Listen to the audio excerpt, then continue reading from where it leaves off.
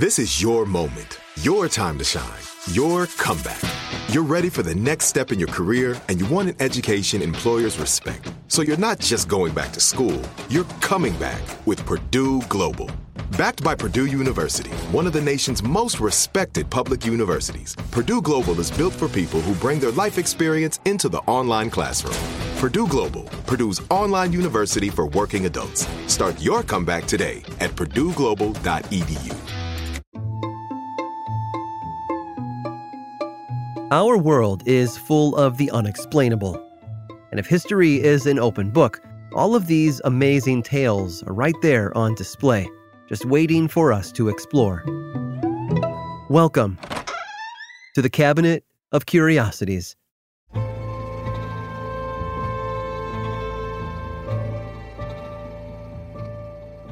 Joseph Bell was born in 1837 in the beautiful city of Edinburgh, Scotland. From the moment he took his first breath, he was part of something larger than himself. He had a destiny to fulfill, a purpose that seemed to be part of who he was. There was no other path for him. His great-grandfather, Dr. Benjamin Bell, is considered to be the first truly scientific surgeon in Scotland. In the late 18th century, you see, Edinburgh became one of the leading centers of medical education in Europe, and many think that this explosion of influence and progress would never have happened without Dr. Bell.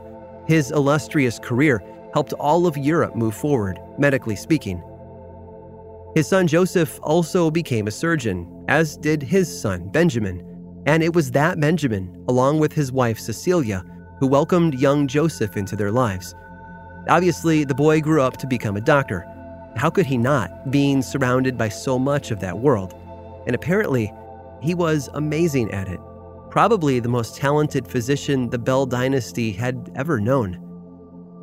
All of that brilliance was apparently on full display when Bell taught at the University of Edinburgh. His reputation as a diagnostician was practically legendary by the end of the 19th century. Bell believed that medical doctors could better serve their patients if they were more observant. As he said himself, he believed in the vast importance of little distinctions, the endless significance of trifles.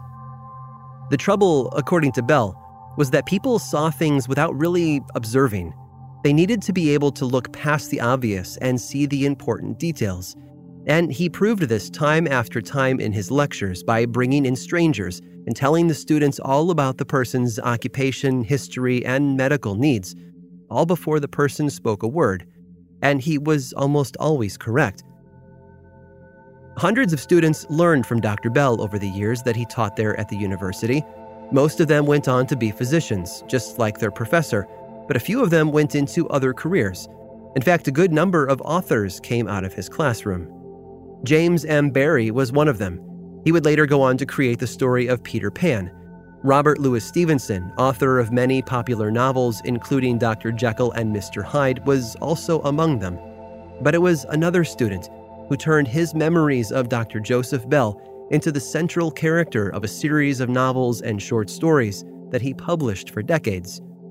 They were wildly popular tales about a man with an amazing sense of observation, an ability to see things that others ignored, and the true value of paying attention to all the little trifles and distinctions around him. Of course, the world would never know this character as the great Dr. Joseph Bell, because that's not the name this author used when he wrote about him. No, this author, Sir Arthur Ignatius Conan Doyle, made up an entirely fictional name for the character his medical professor had inspired: Sherlock Holmes.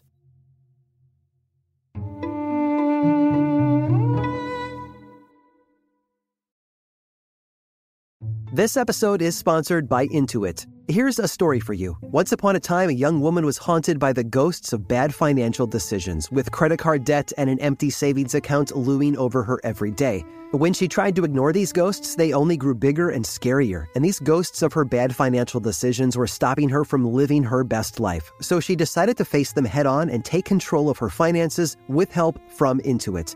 Intuit helps you face your financial fears with confidence through products like TurboTax, Credit Karma, QuickBooks, and MailChimp. Whether you're trying to manage your money or trying to run a business, Intuit gives you the confidence to take control of your finances so you can live your best life. Intuit is the financial platform that helps everyday people prosper. Intuit has helped 100 million people live their best financial lives. Visit Intuit.com, Intuit.com, to start living yours. Let's get into it. Hey everyone, it's Ted from Consumer Cellular, the guy in the orange sweater, and this is your wake-up call. If you're paying too much for wireless service, you don't have to keep having that nightmare. Consumer Cellular has the same fast, reliable coverage as the leading carriers for less. And for a limited time, new customers receive their second month free when they sign up and use promo code MONTHFREE by May 31st. So why keep spending more than you have to? Seriously, wake up and call 1-888-FREEDOM or visit consumercellular.com. Taxes, fees, and other third-party charges will apply. See website for additional details. Trinity School of Natural Health can help you be part of the fast-growing health and wellness industry.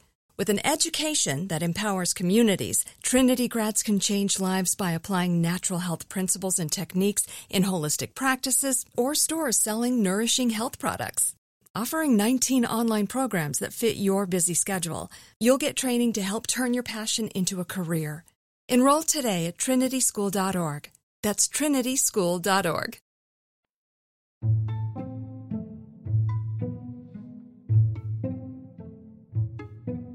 When the king arrived in the small town just a few miles from Milan, Italy, he was exhausted and hungry from his long day of travel. He had come there to oversee a sporting competition the following day and to present all of the awards to the winners. But first order of business was to find a meal and then get some rest. King Umberto I was born in 1844 and had been king of Italy for over 12 years when he arrived in town that day in July of 1900. Historians consider him to be a fairly unimpressive king, even after taking his prior military career into consideration. That's all right, though. Not every ruler can be extraordinary. Umberto and a friend located a small restaurant nearby and found a seat in the back. Honored to have the king in his restaurant, the owner himself came out to take their orders, which was when the conversation stopped. There was something familiar about the owner that caused the king to stare in astonishment. The two men were nearly identical in appearance, and both of them mentioned as much. Same face, same height, same weight. The two of them could easily have passed as twins. So the king asked for more details. It turns out they both even shared the same birth date, right down to the year, and each of them married a woman with the same name on the same date. The coincidences continued to pile up.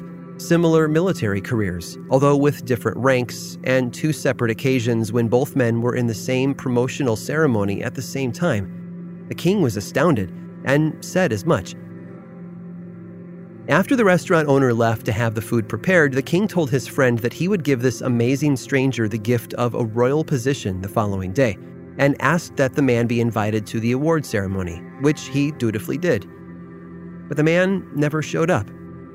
With the events of the day playing out around him, the king had taken a seat and asked his friend where the restaurant owner had gone. His friend was sad to inform him of the terrible news that the man had gone hunting that morning and been killed by a stray bullet. The king's double, the man who had mirrored every significant moment of his own life and even looked just like him, was gone, less than a day after meeting him. The king didn't have time to grieve, though. A moment after learning of the man's death, a number of gunshots rang out in the crowd around him, and the king toppled over, the red blossom of a gunshot wound appearing on his clothing. They had shared everything, it seems, even death.